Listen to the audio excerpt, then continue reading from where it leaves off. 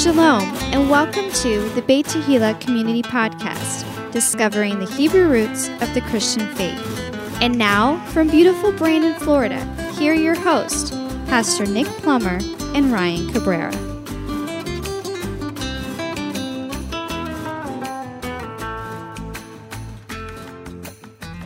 Shalom, everybody, and welcome to yet again another episode of the Beit Tehillah Community Podcast. Today, we have a special treat for you. This is Ryan Cabrera, and I am just introducing an interview that we did on during our Monday night Bible study with Eliezer Braun. Eliezer is from the land of Israel. He is an Orthodox Jew, and he is married to the wonderful artist Ellen Miller Braun, who does this fantastic micro calligraphy art. And so we had him here at our congregation, and Pastor Nick and him had an interview on stage, and we grabbed the audio and wanted to make it available for you via the podcast venue. And if you guys would like to listen, it's coming up right now with no further ado. And so, you know, this is what I want to do, though. Just tell the story about how you found us. How'd you find this? I don't know. Ragtag. I'm on people here. jet lag. Because you had called Fumes. the office. God, I love your sense of humor. Good, because that's going to be what it's going to be all just about. like totally Israel. How did I find you? You know, it's funny. You had called the office, and you were telling me something about, I don't know exactly what it was, but you were talking to me about some really cool things. Well, this is like incredible because, you know, look, I'm going to talk more about this on Shabbat, but by the way, hello, everyone. Yeah, okay, we got to make the transition also from Hebrew to English, or as my kids like to speak when we're together, they speak Hebrish. Or like Inghib. Spanglish. Spanglish. Well, no. Yeah, anyhow. Every trip I try to get to fill my Friday nights, Erev Shabbat and Shabbat morning, with Messianic congregations. So I call up lots of congregations, and it's like, okay, the first question is, well, do you believe this? Do you believe that? They send me through like an SAT. And, you know, if I don't agree with everything that they say, everything that they think, then, hey, well, we can't have you. And then I call up your pastor, and it's like, when are you coming? And I'm like, Waiting. Okay, are you drunk or something? No, that's Nadab and Abihu. No, it's not me. And did you have some Slivovitz? I know. And I'm just like amazed because it's just so open. And other places that look at this specific trip, I'm not exaggerating. I actually counted between Florida, Washington State, and Oregon. I mean, I had to pick the furthest point on the other side of the United States to go from here. Okay? And I'm like, it's a 5.5 hour flight? Yeah, it feels like I'm flying from Israel to here. Oh, that's right. Between here, Washington State, and Oregon, I'm not exaggerated, I counted. I was in contact, or other people on my behalf were in contact with 41 Messianic Hebrew root congregations. You know how many I'm going to? 3. All the other, I'm completely packed with speaking engagements in Washington State and Oregon. They are all extensions of people that I have spoken to and contacts that I've made through Hayovel. And just a little reminder, just so you know, Eliezer has been in the Christian church sharing, and because of an organization called Shuva Israel. And so he's got over 25 years of experience. He retired from that organization, and now he's doing the things that he's doing. But I'm saying that he has 25 years of experience dealing with cereal, the fruits, the flakes, and the nuts. So I've enjoyed all the places he's been to and telling me these stories about the churches and the pastors, and I'm just like, I hope he doesn't have a story on me. And I'm like, people, just I mean, get with the program. I know. It's not about me. You know, we're just like all vessels that God is using to bring everyone closer to Him, which involves Israel an awful lot. That's the stepping stone That's right. for everyone to draw closer to God. And don't give me the credit. I'm just simply being used as all the rest of us are by God. But what I'm hoping, you know, you've heard about this 3D printer thing? Yeah. Do you think that we can get the elements, the necessary ingredients to put you inside and produce you? You know, I could get a lot done around here. Yeah. But really, seriously, I come here and I really walk into the office and I just feel like I own it. You people are so friendly. It's like, can't you just, you know, be rough, be tough, be Israeli. What are you doing here? You know, it's interesting because we're going to get into his testimony, which is very interesting. You know, I was reading actually a few books. One of the books I did read was the gentleman who was the mayor in Shiloh. You know who he is, David Rubin. But anyway, he's got an incredible testimony. And Hanok Young and different people, I've been reading their testimonies. And it's the reason why I'm sharing this with you is because the Jewish people are having experiences with God. And it's like they have this life that they're living, and then God comes in and just wrecks it and just does all this stuff, and they end up, you know, practicing their faith of Judaism. They end up going back to Israel. And so I'm seeing Eliezer's testimony now that I get to learn a little more about him, but I got to read David Rubin, Hanok Young. But I'm just saying that, you know, here we all are in the States, but he actually started in Chicago, and I just got off the phone with my mother-in-law who was visiting her husband that's up there doing a job, and she met him in Joliet, but just not that far from Chicago, but she was just coming from Chicago, and it's funny how I think she's going to be trying to watch the live streaming tonight. If she is, hi, Mom. And Chicago's a big city. Yeah, well, I haven't lived there since 1983. 1983, we've been in Israel for 35 glorious yet difficult years. People have a very idealized vision of Israel. And sometimes, and I actually was attached to the Israeli consulate. I worked for the Jewish Agency between 1994 and 1998. And my job was to interview all prospective Olim immigrants to Israel. And I worked with the consulate. I was the one that put the stamp on their visa, the visa stamp for being new immigrant to Israel. And for me, it was my main purpose in doing that, thinking of the English, Hebrew word, my tafkid, my purpose was to try to draw people, bridge between their idealized vision that they had of Israel, you know, where you come to the airport and everyone in Israel is so happy to see you. They're dancing Hava Nagila, and oh, please, we could do anything. Here's choose. You've got 100 possible jobs. Choose whatever you want. That idealized vision of Israel and bringing them to the reality. Because the reality is those of us that live here, we've got to make a living. We have to find a job. We have to learn a new language. We have to find schools for our children. How are we going to get from this point to that point? And, you know, you think about it. I hear people, and I kind of laugh. People who move from one part of the country here in the United States to another part of the country, and they're describing how difficult it is. They're not used to it. People are different. It's a different culture. People express themselves differently. And I'm like, my God, seriously? Because you're still doing it, even if they speak funny, you're doing it in the same language, okay?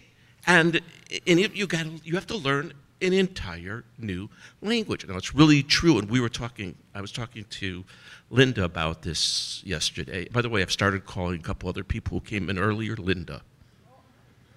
And I do that with my wife, too, because I call everyone Ellen. And, okay, you can't really, we were talking about this yesterday.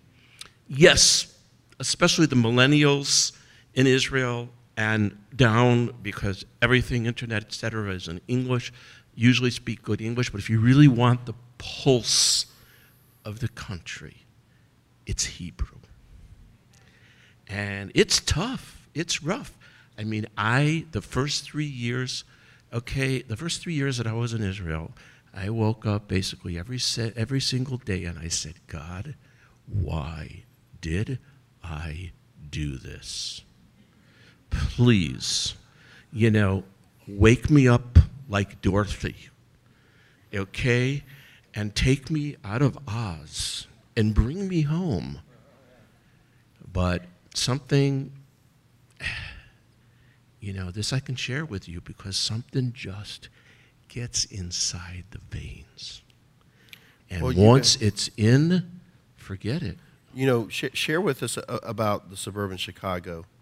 There's a lot of challenges in Chicago right now, and the homicide rate and different things. How bad was it when you were growing up? When I was growing, things are, and I mention this frequently, the states, and of course this is no insult to anyone because I love this country. And I carry 2 passports, but have no doubt, I'm an Israeli first and an American. Well, I grew up in Skokie, which had a very large portion of its population were Holocaust survivors. Because Holocaust survivors, of course, they sought each other out, because nobody can understand that experience other than other people that went through it. So I grew up in Skokie, which had a very large population of Holocaust survivors. And everywhere I would go, I would see, the numbers impaled on their skin. And that was really the first identifying experience that I had that something was different about being Jewish. There was something to this. And I grew up in an apple pie. Probably my father, from the age of 3, took me on a Friday night to Comiskey Park to see the Sox games, and then usually during the week he would write me out excuses. I'm not feeling good. I have to go to Eliezer has to go to the doctor, and the doctor was Wrigley Field. So now, by the way, if any of you are from Chicago originally, there's got to be every crowd. Okay, all right, we got one, okay. You know that in Chicago, you are not allowed. It is against the law to be both a Sox and a Cubs fan. You can't. You go, as soon as you get on the Dan Ryan, okay, you're a Sox fan. North of the Dan Ryan, you're a Cubs fan. And anything else, that's it. You're out of your element. But you know what? It's different in America now. When we were kids, my parents would never think twice. We would get on our bicycle, those Schwinn bicycles with the fat fenders. Today you can't even see the fenders. They're like invisible. I don't know what the bicycles ride on. And remember those little stickers we used to get for passing safety? I love it. I can age people immediately. But we would go anywhere. And now, for heaven's sakes, go into a 7-Eleven and get a carton of milk and pictures of kidnapped kids. It's not the same here anymore. We had, I think, a much better childhood. And, from that perspective, I'm so happy we moved to Israel, because I know that you hear a lot in the news, and people are saying, well, is it safe to go there? Yeah, it's safe to go there because we know who our enemy is. And here in the States, it could appear behind any corner. You never know if you're safe anywhere, and you don't know who it's going to be. And I think it's frightful. But in Israel, our kids were 5 or 6 years old. Oh, we're going to go to Kfar Saba with our friends. How are you going to go there? We're taking the bus. What do you think? Okay, Israeli kids, they have chutzpah. Okay, we don't tell our kids what to do. They tell us what they're going to do. But I grew up in an all-American home, and the most Jewish thing, a very assimilated home. My mother's entire extended family were murdered in Dachau. I'll talk about more of this on Shabbat. Were murdered in Dachau and in Bergen-Belsen. By the way, I've been to all the camps. And my wife's extended family were murdered in Auschwitz and in Belzec. But I grew up American. There was really nothing about the importance of Israel. My parents were very active in a Reform synagogue, and we would go to synagogue on Friday night, and I would talk until the rabbi would say, shh. And we would light the candles, go home, light the candles, eat a slice of bread, and then my mother would prepare BLTons. Bacon, lettuce, and tomato. Yes, pig was a big thing by us. They call it the other white meat. Right, the other one. So we were very, very I would call it marginally And your dad Jewish. served in World War II. My father was supposed to go with his unit to the Battle of the Bulge. He came down with scarlet fever, which ultimately probably saved his life because his unit, I think he told me 60 or 70% of his unit was wiped out in the Battle of the Bulge. So, I didn't really take much of anything Jewishly seriously until really the morning of June 6th, 1967. And I was on the swimming team in high school. I really, really liked the Leviticus, going over the Parsha. Yeah. Because I specifically think about that every time I see people that are just defiling the beautiful body that God has given with tattoos and piercings. I mean, the body is really, we're taught the body is a sanctuary. That's true. By God, and that's why I have a lot of it. I've increased my sanctuary. I started a new saying, I'm full gospel, you're full Tanakh.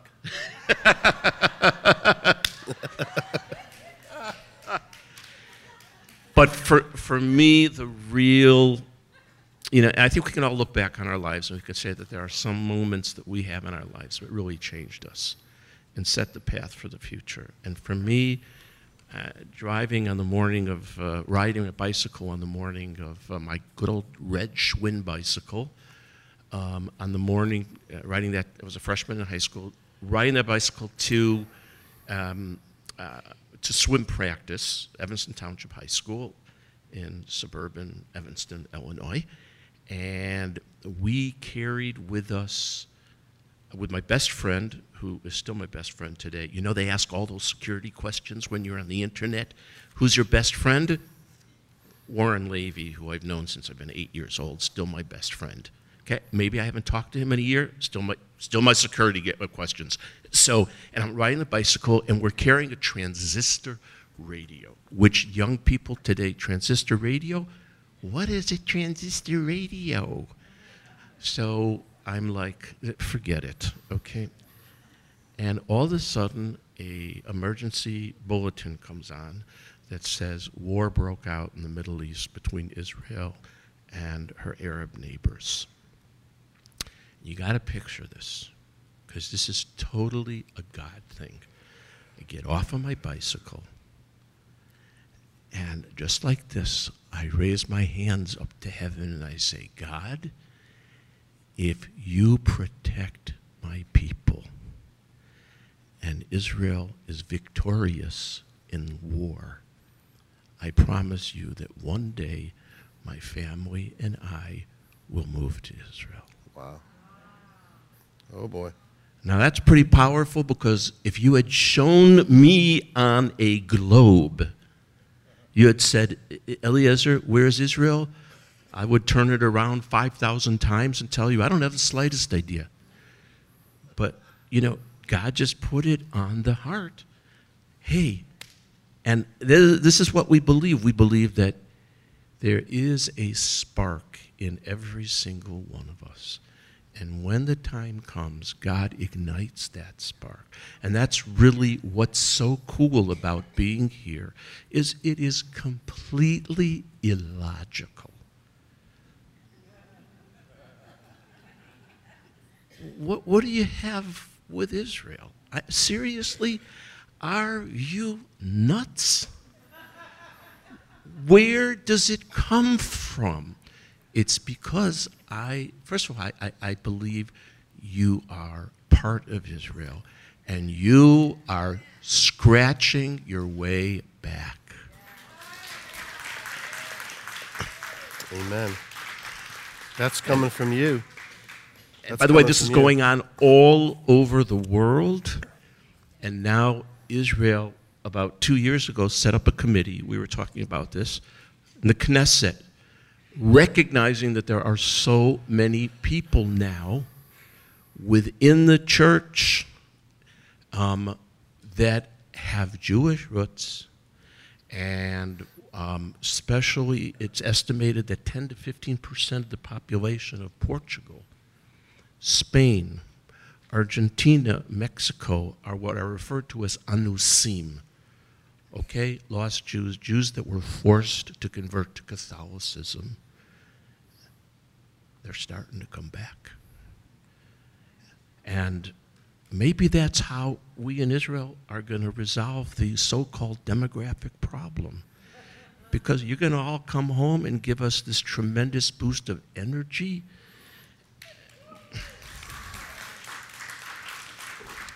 You know, so basically your Jewish education was that kind of liberal, but you did go to synagogue and you had a bar mitzvah.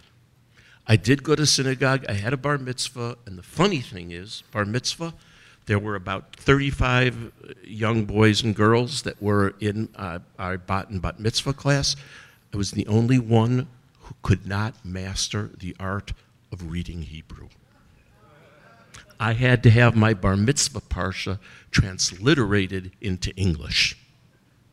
And now, God's humor. I'm a fluent Hebrew speaker, and I read and write perfectly, fluently in Hebrew. You know, God's got a great sense of humor. You too. Sure.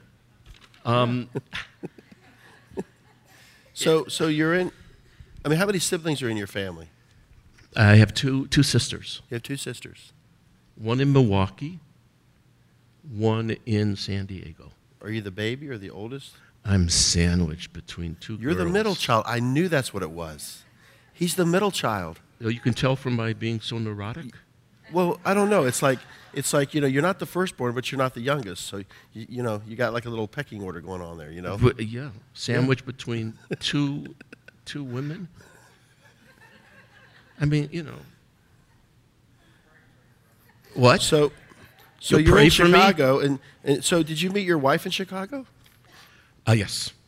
We got to hear that story. We met in Chicago. That's the beginning, the middle, and the end of the story. No. We were actually part of a Zionist youth movement. And when we met, I ran after her. She ran away from me. I mean, seriously, can you blame her? We love to laugh at ourselves. And then finally, she came back, but from day one, it was, I am not dating you or getting involved with you, Eliezer, unless you make a promise, a pledge, you're going to move to Israel. And at that time, I said yes, but here's the truth. I share with you, I was lying. Yeah. And this too will pass. I mean, you know, any of you have met my wife, you'll know. Once you meet her, I become a complete and total afterthought. She's really precious, 41 years.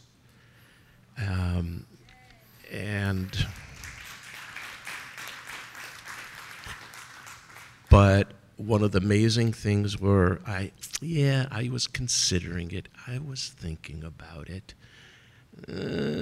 okay, so it's okay because I'm not sure whether I want to or not, so I'll say that I do because I want to marry her, but I'll kind of leave it up in the air. And this is also another true story. Total another God moment. I promised Ellen we would make Aliyah, but we got married in I don't know if I can count that far back, 1976, and this year went by, and that year went by, and that year went by. And one night, I'm just laying in bed, and I sat up. I'll never forget it. Sat up with my back against the, what's that thing called, the headboard? The headboard. And I said, okay, Ellen, let's go. She turned to me and she said, let's go. Where do you want to go? I mean, the movies, this, that, I don't know. And I said, it's time to move to Israel. And she looked at me and she said, you're not going to believe this. Just 2 seconds ago, I was saying to myself, I have to resolve myself to the fact we're not going. And at that very moment, I sat up on the backboard and I said, it's time we have to go. Yeah. And you had 3 children in your house at the time, correct? We had 3. When we made Aliyah, son was 5 years old. So when you stood up in bed, there was you and your wife, and there was 3 kids in the house too. We had 1 at that point, because when I did that, then we set the specific date. Gotcha. We're going in 3 years. Gotcha. When we went to Israel, it was a 5-year-old, 2-year-old, 6 months old, and my wife had, how do you call it? What's machalat nishika, where you're tired all the time? Mano. Yes, mano.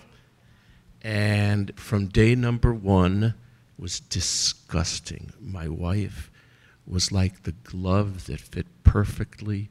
I call it the non-OJ glove. Fit perfectly on her hands. But not the Michael Jackson glove. Not the Michael Jackson glove, no. But I was miserable for the first 2.5, 3 years. Absolutely miserable. And you got through it.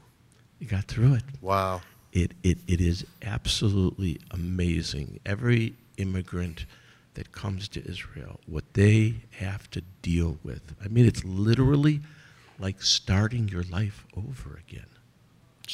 It really is. And it's in a completely different culture. Okay, in America, people generally, if they disagree with you, they'll smile, and people, I hope you won't be offended, are not really direct in America. They'll talk behind your back, and you'll find out what they said about you from other people. Well, in Israel, we just go straight for the, we just go straight for the jug. What are you talking about? You're crazy. You know, in Israel, we like to joke. That's me. We have now close to 9 million citizens. Yeah. We like to joke. We have 9 million prime ministers. Even the garbage collector knows how to do the prime minister's job better than the prime minister.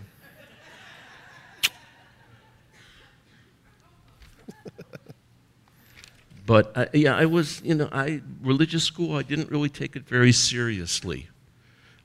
This is what I used to do. And I made a confession to my parents before they passed away. I said, you know what? And I was really a good kid, but not when it came to religious school. My father would drop me off at the front door. When the bell would ring to start religious school, I would go out the back door. And I would go to a corner delicatessen where I would get a corned beef sandwich and a strawberry and chocolate milkshake. Okay, there's a bit of a kosher problem there, together with eating pig and bacon. I was mixing meat and milk, okay? And then what would happen, I would time it perfectly. I'd come back. As soon as the bell ending religious school rang, boom, into the building, through to the front door. My father would pick me up. How was Hebrew school? Oh, it was so great. What did you learn today? Oh, lots, but, I don't want to go into it. Wow. But Wow. when I was in a confirmation class, I was like 14 years oldish. Our rabbi, who, by the way, just passed away about 6 months ago at the age of 104, and his wife, 2 weeks later, after him, passed away at the age of 105. Had such tremendous, he was very, very good friends with a man by the name of Elie Wiesel. Elie Wiesel, how many? Coming night? Yeah, night, dawn, survived as a young boy my experience of being in Auschwitz. And he came and spoke to our confirmation class. And because he was very good friends with our rabbi was part of, maybe you heard the Kindersport, okay? And he was part of a group of young Jewish boys and girls that were taken out of Germany and sent, their lives were saved, they were sent to England for the period of the Second World War. He came to America, then he went to Reform Rabbinical School. He was very good friends with Elie Wiesel. Elie Wiesel came to speak to our confirmation class. And it was another experience that really changed my life, listening to this man describe. Didn't he just pass away last year? He passed away about a year ago, a year and a half ago. Describe what it was like as a young man living through Auschwitz. And he was describing himself at an age which was the same age that I was at that particular time, and had such a huge effect on me. And it really solidified my believing that it was important to identify with a Jew. And I said to myself, hey, look at the sacrifice that has been made over centuries by people. I am not going to be part of a generation that breaks that chain that goes back all the way to Abraham. Not going to happen by me. And that was also a big part of why I chose to come and live in Israel. Because all of our children have married Jews. They have all served in the Israeli armed forces. They're productive. They're giving to Israeli society, to economy. And to me, that is the ultimate expression, commitment to what I refer to, what is referred to as Jewish continuity. So when you made Aliyah and you had your wife and you and the 3 children, you had to make these adjustments, and then you had a child that was actually born in Israel, a daughter. She was born in Jerusalem on Rosh Hashanah in 1990. My wife's water broke as we were eating chicken soup. Wow. And she was like, we got a problem here, George. That's some good soup, you know what I mean? The best soup ever. So now that you're in Israel and everything, because for the sake of time, how did you get involved, of course, in traveling and speaking to Christians around the world through Shuva Israel, whatever? How did this come about? I mean, this is a neat story. Well, it actually started in Prophecies 1994 in the Bible and stuff. when I was working with the Israeli consulate and interviewing and signing the visas for new immigrants. And the Israeli consulate had a speakers bureau. And they put me on, we're going to get that American Jew over there. They put me on the speakers bureau whenever a church, Christian group, called up the Israeli consulate in Los Angeles and said, we'd like to have a speaker come and talk to us about Israel. Go get Eliezer Braun. So, and I was like, the first time I went to a church, I was like, why would Christians have any interest in Israel whatsoever? This is early 90s. This is after your daughter was born. 1994. Yep. Our daughter, who is now married, has 2 children, and we built an attachment an additional unit to our house, so our 2 grandchildren wake up in the morning, and I come downstairs. They're already in our refrigerator fishing around. Yeah, what were you saying? Gosh, I'm on fumes.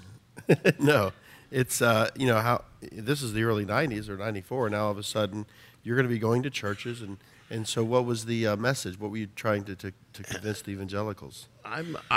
Well, the first time I went, I'll never forget. It was a pretty large church north of San Diego, about 600-700 people, and I remember I went up in front of the church. They had a big, huge cross there, and I was like, I froze, because you know what the cross represents to a Jew. And I turned to the pastor and I said, I have 2 things that I need to say. Number 1, I don't know what to say to you. Honestly, I don't know what to say to you. And number 2, I can't stand and speak in front of a cross, because this is what it represents to us. The exact opposite, as I learned later on, the exact opposite of what it was intended to say. And he came up and he put his arm around me and he said, Eliezer, whatever you want, just speak your heart. That was my introduction to Christianese. Wow. How do you speak your heart? So, no, he said, okay, I understand. Just whatever's on your mind, we thirst to know about Israel. And I was just completely taken aback. What interest would you have in Israel? Well, because we read the Bible. We read the prophecies. And we connect between what is written in the Bible and what is going on in Israel today. And once I made that connection, I was thrilled to go back and speak to Christians, because they actually listen. I went, because while I was with the Israeli consulate, I went and I spoke to Hadassah women groups, I spoke in synagogues. It didn't matter if they agreed with everything I said. They found something to disagree with, because that's our nature. We're argumentative. So, and once I made that connection, I was it was like addicted. Wait, I got to go connect with these people. Israel needs friends. We're bashed here. We're bashed there. We're bashed by the left. We're bashed by the right. For heaven's sakes, we apparently have this huge group reservoir of friends out there that love Israel because their connection to the Bible, which, of course, connects with exactly why we made Aliyah and why we moved to Israel. So, hey, man, we got some serious... there's like an intersection there that we can meet and come together with. And it to me, it was mind-boggling. And what did he do about the cross? This was hysterical. He said, okay, Eliezer, I want you to close your eyes. I closed my eyes, didn't know where he was going with that. He said, I'm going to count to 3, and on the count of 3, you can open your eyes, that cross isn't going to be there. Counted to 3. I opened my eyes. It wasn't there. I mean, it was there, but it wasn't here. Interesting. Did you have a video that you wanted to show? About 10. We had a few videos, but what would you really like for them to get away from tonight? I'll tell you. If my wife was in childcare, I could go over, but she's not. I tell you, I am so hooked on what Hayuvel is doing. And when I first started doing this more than 20 years ago,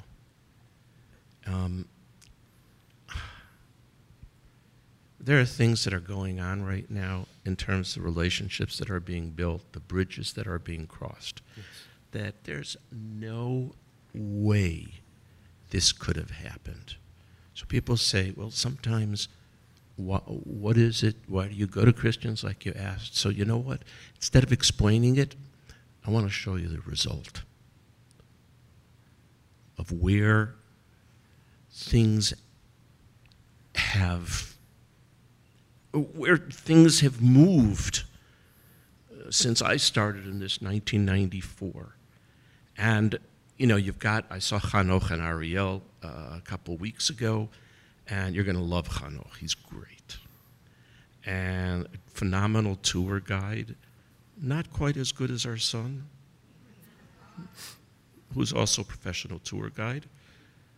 But it's okay. Second best in Israel out of thousands of tour guides. You'll be well taken care of. We'll give you that. Okay. But these things are just would have been. There's no way that you could have envisioned. So there are two Hayovel videos, and they're Are you tired videos of number prophecy? 17 and 18. Okay, let's do that. Where it just illustrates how far we've come and how far we can go together.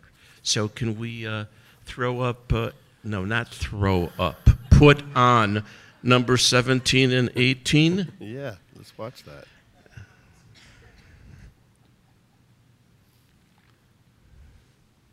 Does the Bible ever get old? Does it seem like we're always talking about how picking grapes in Israel is a direct fulfillment of prophecy? Well, here's another question for you. How could 200 Christian Zionists from the United States, Canada, Sweden, Colombia, Latvia, and even Bulgaria come to the most hotly contested piece of real estate in the entire world to do just one thing? And that's to pick grapes. Is this a coincidence or maybe a nice humanitarian volunteer trip?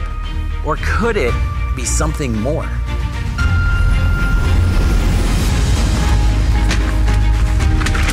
Jeremiah Tubbs. I'm from Toccoa, Georgia.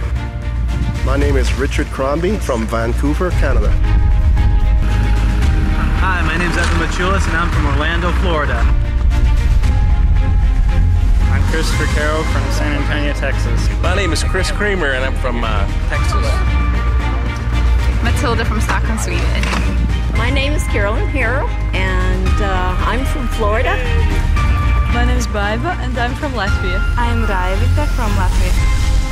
My name is Val Boyanov. I was born and living in Bulgaria. Now I'm living in United Arab Emirates. Sherelle from Kansas City, Missouri.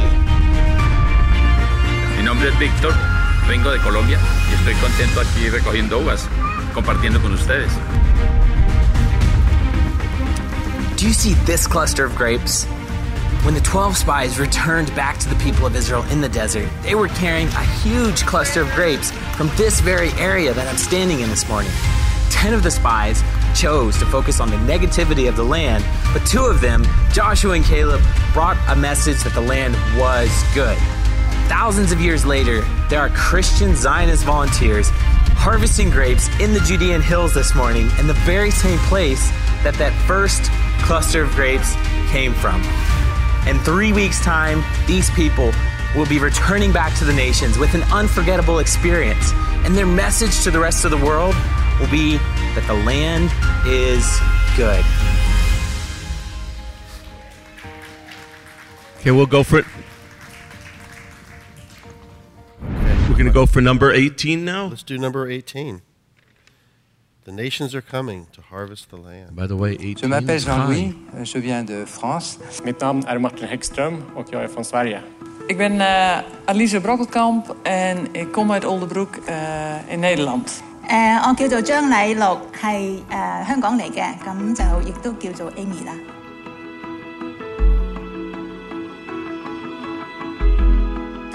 Vi vaknade klockan 5 i morse och vi åt frukost. Och klockan 6 så satte vi oss i bussen och åkte till Kilo för att skörda vindruvor. Nous sommes donc ce matin à Chilo, dans les vignes, pour vendanger un vin blanc, un vin excellent. 咁呢個葡萄園咧，真係好大啦，同埋係我哋見到嗰啲提子咧就收成又好豐富，咁都好開心。咁同埋下 Javel 咧就照顧得我哋好好嘅。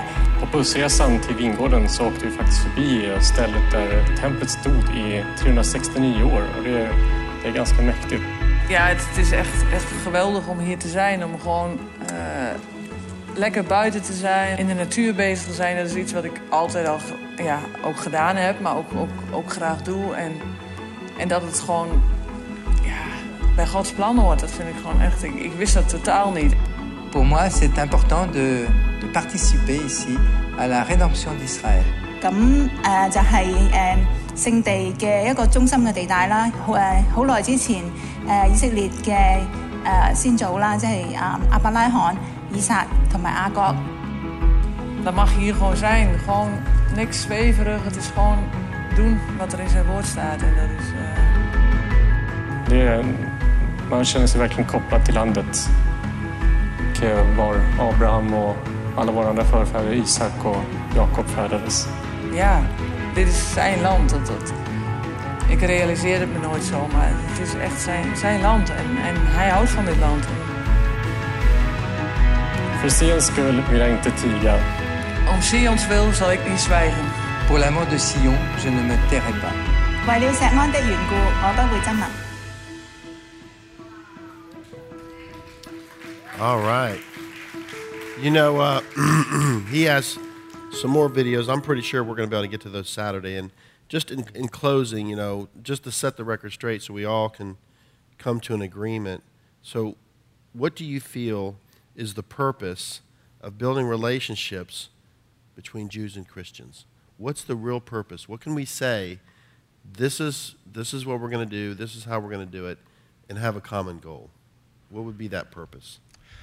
My dream is, like I said, what you just saw would be unthinkable 10 years ago, and it's happening in a Orthodox Jewish community, and they are the most likely group of people to turn their backs and say, Christians, get out, we don't want you. God has a different plan. Basically, I'm interested in being a part of God's plan. I think it's amazing, you know. And, you know, Tommy Waller and I always have a joke, and you mentioned this earlier. I say, oh, Tommy, stop doing that. You're provoking me to jealousy. And the truth is, you call it provoking to jealousy. You know what I say? I say it's provoking to relationship. And the truth of the matter is I want those hills filled not with 200 or 300 people. I want them filled with millions of people. You know, and I really want to challenge all of you, because we're at a place now where we have to have the conversation. We have to study Ephraim and Judah. Because Ephraim is doubly fruitful. It means he'll become what? A multitude of nations. So now all of a sudden, all over the world, non-Jews are wanting to do the Torah. It's written on their mind and their heart. So what are we trying to do? We're trying to come together as a community, Beit Tehillah, and to accomplish what's already been foretold through the prophets. So Eliezer has a testimony. You have a testimony. In closing, tell them about your dream that you had. You had it twice. But he just flashed me a 3. Does that mean 3 minutes, 3 hours, or 3 days? I think it means 3 pieces of pizza. No, I'm just kidding. I told you, you know, even though the sanctuary, it can't handle any of that pizza. I got you. When are we going? One day this week. I had a dream. I've had a dream several times. I had a number of dreams, actually. And the dream that I have had several times is that Israel, all the people that live in the community settlements, what you hear about as the illegal settlements in the news, that we were being evacuated, and the army was coming together with the police to evacuate us from our homes. We had our furniture in front of our homes. We were all crying, how can this happen? We love this land. We've been here for a couple decades. This can't be happening. Gaza was Gaza, but this can't happen where we're living.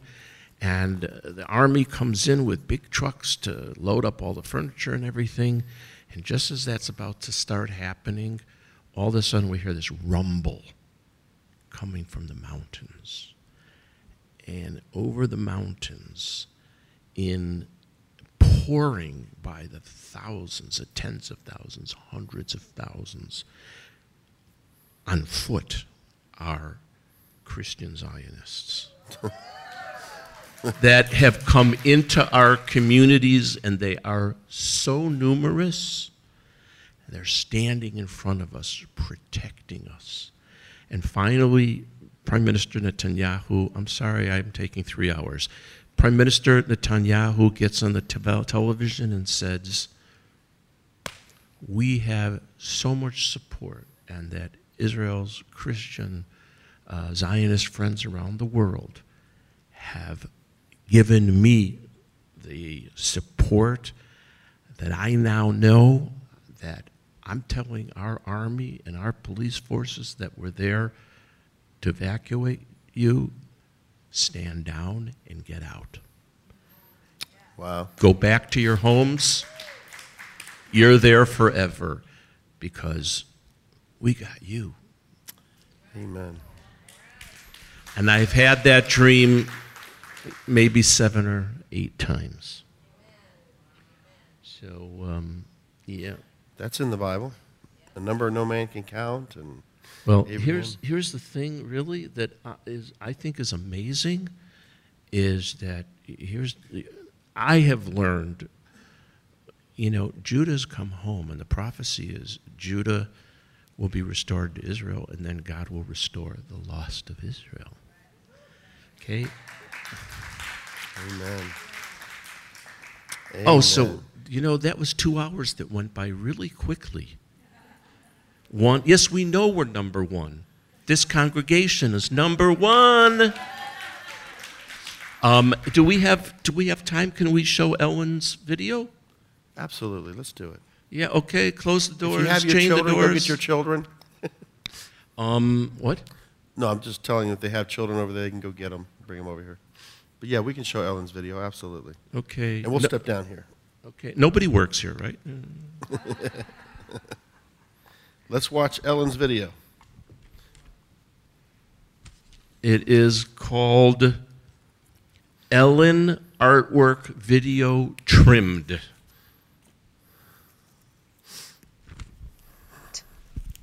People are often interested in our life and lifestyle and how scriptures and these pictures connect to us today. I'll use the cycle of the year to help explain. Here's parting of the Red Sea, which reminds us of Passover and how we sit telling and retelling the story of the Exodus. This creation evolved by writing the entire book of Exodus. We're constantly connected to our past, feeling as though we were there by reliving and retelling the story every year, making it real for today. As you can see, I love what I do. I love living in Israel. Song of Solomon is the first of all of these microcalligraphy artworks that I created. It expresses God's love for his people. Song of Solomon is actually read on the Shabbat that falls during Passover. After Passover, we celebrate a holiday for modern-day Israel, Yom HaAtzmaut, Israel's Independence Day. Here we have the design that combines the flag of Israel today with the outline of the map of today's Israel. It's created using the words of the Israeli national anthem, Hatikva, the hope. The focus of this image and the anthem is the land of Zion. Jerusalem is highlighted in the center with the Star of David created using the ancient walls of Jerusalem instead of the standard blue star. I wrote Hatikva, the Israeli national anthem, 156 times because the letters of the word Zion, Zion, break down letter by letter and equal the number 156. After celebrating Yom HaAtzmaut, we continue to the next holiday, Shavuot, or Pentecost. This piece is Tree of Life. Its design is created using the entire book of Ruth. The flowers and the grass are the book of Ruth, reaching King David here at the bottom of the tree, under and supporting her roots. Here's an opportunity to explain the difference between my microcalligraphy artwork and other artists' micrography who execute a watercolor painting of Ruth, cutting sheaves of wheat, the piece an entire watercolor painting. But where's the writing? Only Ruth's braid contains text, written in black ink. Perhaps the text continues in the border as well. A beautiful picture, but only a small portion with text. Here, the entire text is the composition, and the composition is the text. The tree trunk is filled with the words sung as the Torah scrolls are returned to the ark after the week's portion is read. She's a tree of life to those who hold on to her, and her supporters are joyous and given peace. Encircling the entire tree is the blessing of Sarah, Rachel, Rebecca, and Leah that continues with the beautiful blessing for the entire family. Woman of valor, the words of Proverbs 31, 10 through 31 create these biblical women. We start with the matriarch Sarah. Miriam is next to her, depicted singing praise to God after crossing through the parted Red Sea, the Passover story. After Passover, we fast approach the holiday of Shavuot, during which the book of Ruth is read in the synagogue Shavuot morning. Here is Ruth gathering sheaves of wheat. Continuing is Queen Esther. The story of Purim shines through her, a story of redemption. Purim is celebrated a few weeks before Passover. Then there's the prophetess Devorah, the fairest of judges and guiding light for all of us throughout history. May these women of valor bring a lifetime of continuing inspiration to each of us. It's written 30 times, 12 plus 18. 12, the age a girl begins her journey to become a woman of valor in her own right. Plus life, Chai, 18. If you've been to Jerusalem, you've seen the beauty of what has been built or rebuilt. But you know that the wall, the Kotel, is what remains after the destruction of the temple 2,000 years ago on the 9th of Av, the Jewish date that falls in July or August. 70 names of Jerusalem, Yerushalayim, written in gold, hovers over the ancient western wall. Jerusalem has 70 different unique spiritual names.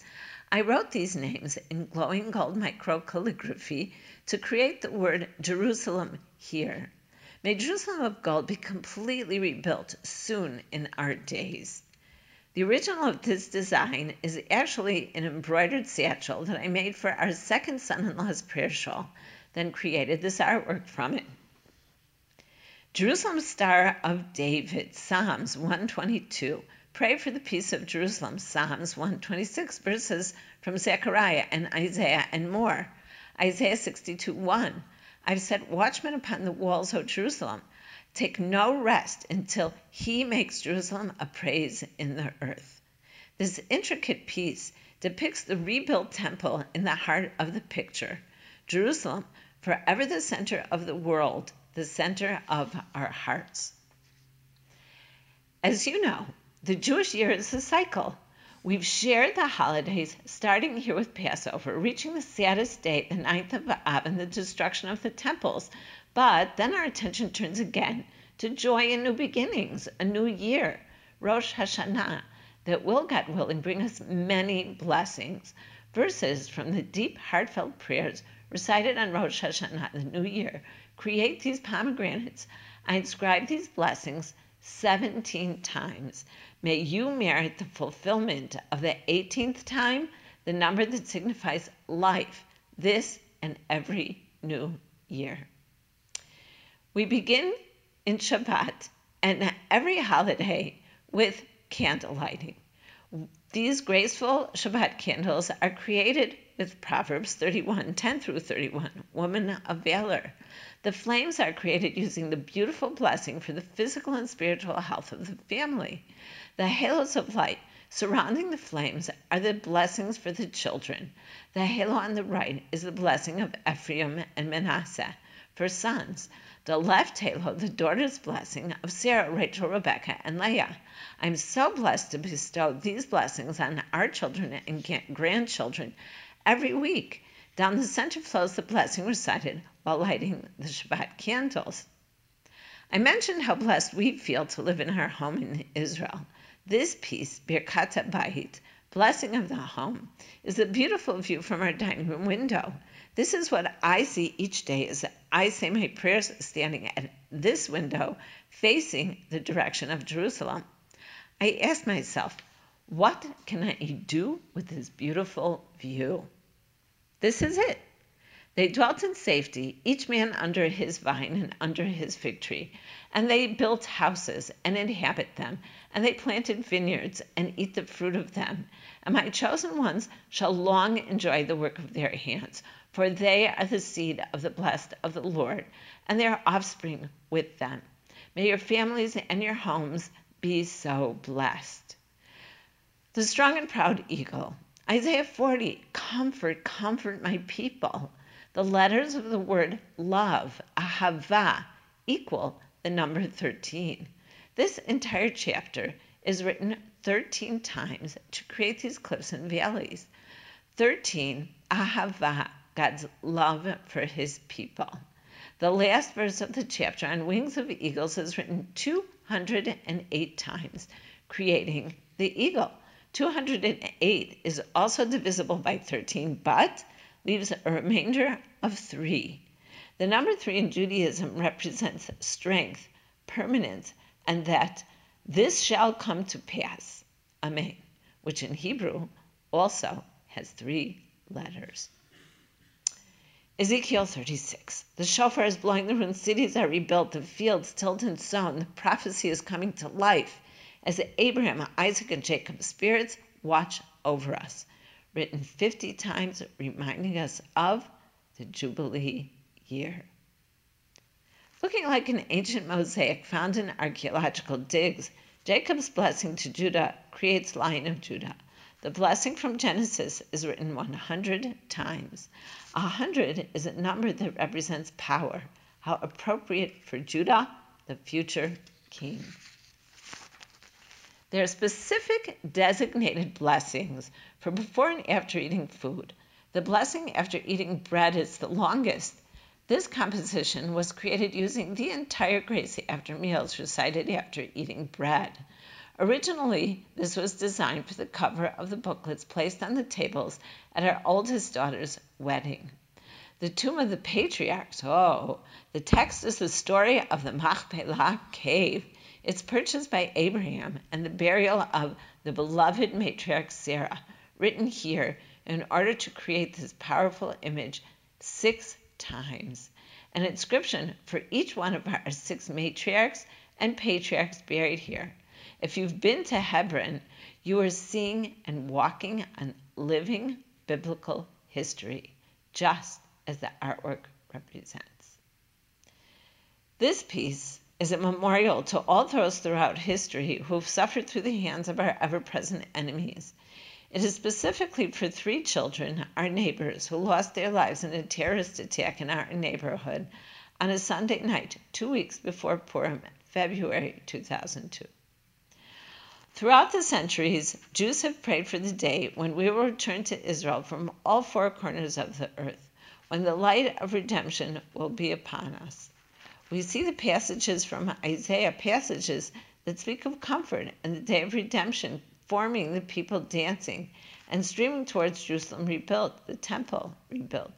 We see the twinkling stars in the sky, reminding us of the blessing. The day will come when we will be as many as the stars in the sky.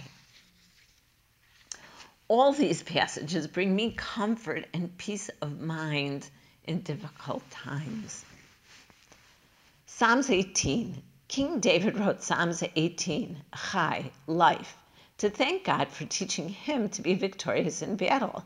It's a song of deliverance. Just as David rose up successfully against his enemies, this tank represents our present struggle against those who want to destroy us. Psalms 18, which means life, is written 3 times, which again is a number that represents strength and guidance to successfully fight our enemies. May we always continue to be guided and delivered safely from the battle against those who are determined to destroy us. Blessing Israel. I will bless them that bless you, and in you shall all the families of the earth be blessed. This design is of the famous Israeli cactus, the sabra, in beautiful bloom, prickly and tough on the outside, sweet on the inside, just like Israelis are known to be. This is actually the only piece designed with both Hebrew and English. The almond tree, Jeremiah 1:11-12. And the word of the Lord came to me, saying, What do you see, Jeremiah? And I said, I see a rod of an almond tree. And the Lord said to me, You have seen well, for I hasten my word to accomplish it. As the verses express, Jeremiah saw the branch of an almond tree bear with no bloom, symbolizing the fact that the prophecy God shared with Jeremiah would come to fruition quickly. The destruction of the temple if God's word was not heeded, but also rebuilding in the future. The almond branch in bloom represents the continuation of God's promise and prophecy, when the Jewish nation, Am Yisrael, will bloom, returning from all four corners of the earth to the rebuilt temple and ruined cities rebuilt. May we enjoy the beauty of the blooming almond tree, as well as the blooming of the fulfilled prophecies soon in our days. Amen. Dancing for joy, the words from Purim read from the scroll of Esther. LaYehudim hayta ora v'simcha v'sason ve'ikar. Dance across the page, along with these carefree figures representing the joy and fun experienced on this wondrous holiday. This brings the holiday cycle we began full circle, as Purim is 1 month before Passover. My very first paper cut, surrounded by the ancient fortified walls and magnificent gateways into the city of Jerusalem, the majestic third temple rises. The 10 Commandments, Hear, O Israel, the Lord is our God, the Lord is one. Verses depicting the land, the Eretz, Zvat, Chalav, Dvash, the land flowing with milk and honey. Isaiah 52, Awake, awake, put on your strength, Zion. He has redeemed Jerusalem. And all the ends of the earth shall see the salvation of our God. Psalms 122, pray for the peace of Jerusalem. Isaiah 66, the heaven is my throne, and the earth is my footstool. What house could you build for me? And it shall be that the new moon to new moon, and from Shabbat to Shabbat, all flesh shall come to bow down before me. These are part of the microcalligraphy text cut into the delicate thin lines of the filigree weave of stars. My newest piece, the second paper cut, Creation. Each day, each heart vibrantly carries us to the next, expressing its individual creation and existence with that day's biblical text, creating the heart's design. Each heart flows from one to the next, bringing us full circle as the cycle of the weeks and seasons evolve. Each week, Shabbat glows golden, full of blessings, centering each of us as we celebrate the gifts God has bestowed on us within the world and universe He created. Now for some fun. Noah. The building of Noah's Ark and the animals brought on board create these colorful pieces. We all know that the animals were brought on board 2 by 2. 1 male, 1 female, but it was different for the animals designated as kosher. 7 male, 7 female of each of these animals were brought on board. Therefore, the scriptural text is written 7 times. I say a prayer first thing in the morning after waking. Modeh ani, I give thanks. Thankful for the return of my soul to my body. Many parents recite this short prayer of thanks for their small children each morning, and they recite it with them, as I did with our children, and they now do with theirs. Each night before going to sleep, I say the Shema, Hear, O Israel, the Lord is our God, the Lord is one. While reciting the first line, traditionally one covers one's eyes in order to concentrate. As you can see here, all the animals are covering their eyes, except for the hippo, who's already sound asleep. Here we have the entire world is a very narrow bridge. The important thing is never to fear. Here you see all the different animals playing together, the giraffe and the elephant creating an amusing bridge. So much to learn from these words and so much to teach our children and each other. The entire book of Jonah read on Yom Kippur is written in all forms of sea creatures, swimming and floating along with Jonah in the belly of this frolicking whale, written 3 times for the 3 days and 3 nights Jonah spent having a whale of a time. And I've had a whale of a time sharing all of this with you. May any of these pictorial scriptures that you hang on your wall inspire and strengthen you for years to come, so that you don't have to remember everything I've said. With any purchase you make, you receive a full description, more detail than what I've shared with you here today. Thank you so much, and blessings to you. Wow. Microcalligraphy. I'm going to have my own little table off to the side. If you would like to see some of my artwork, it's called Stick People. How many of you love stick people? They're thin and they're in. You know, we are living in exciting times.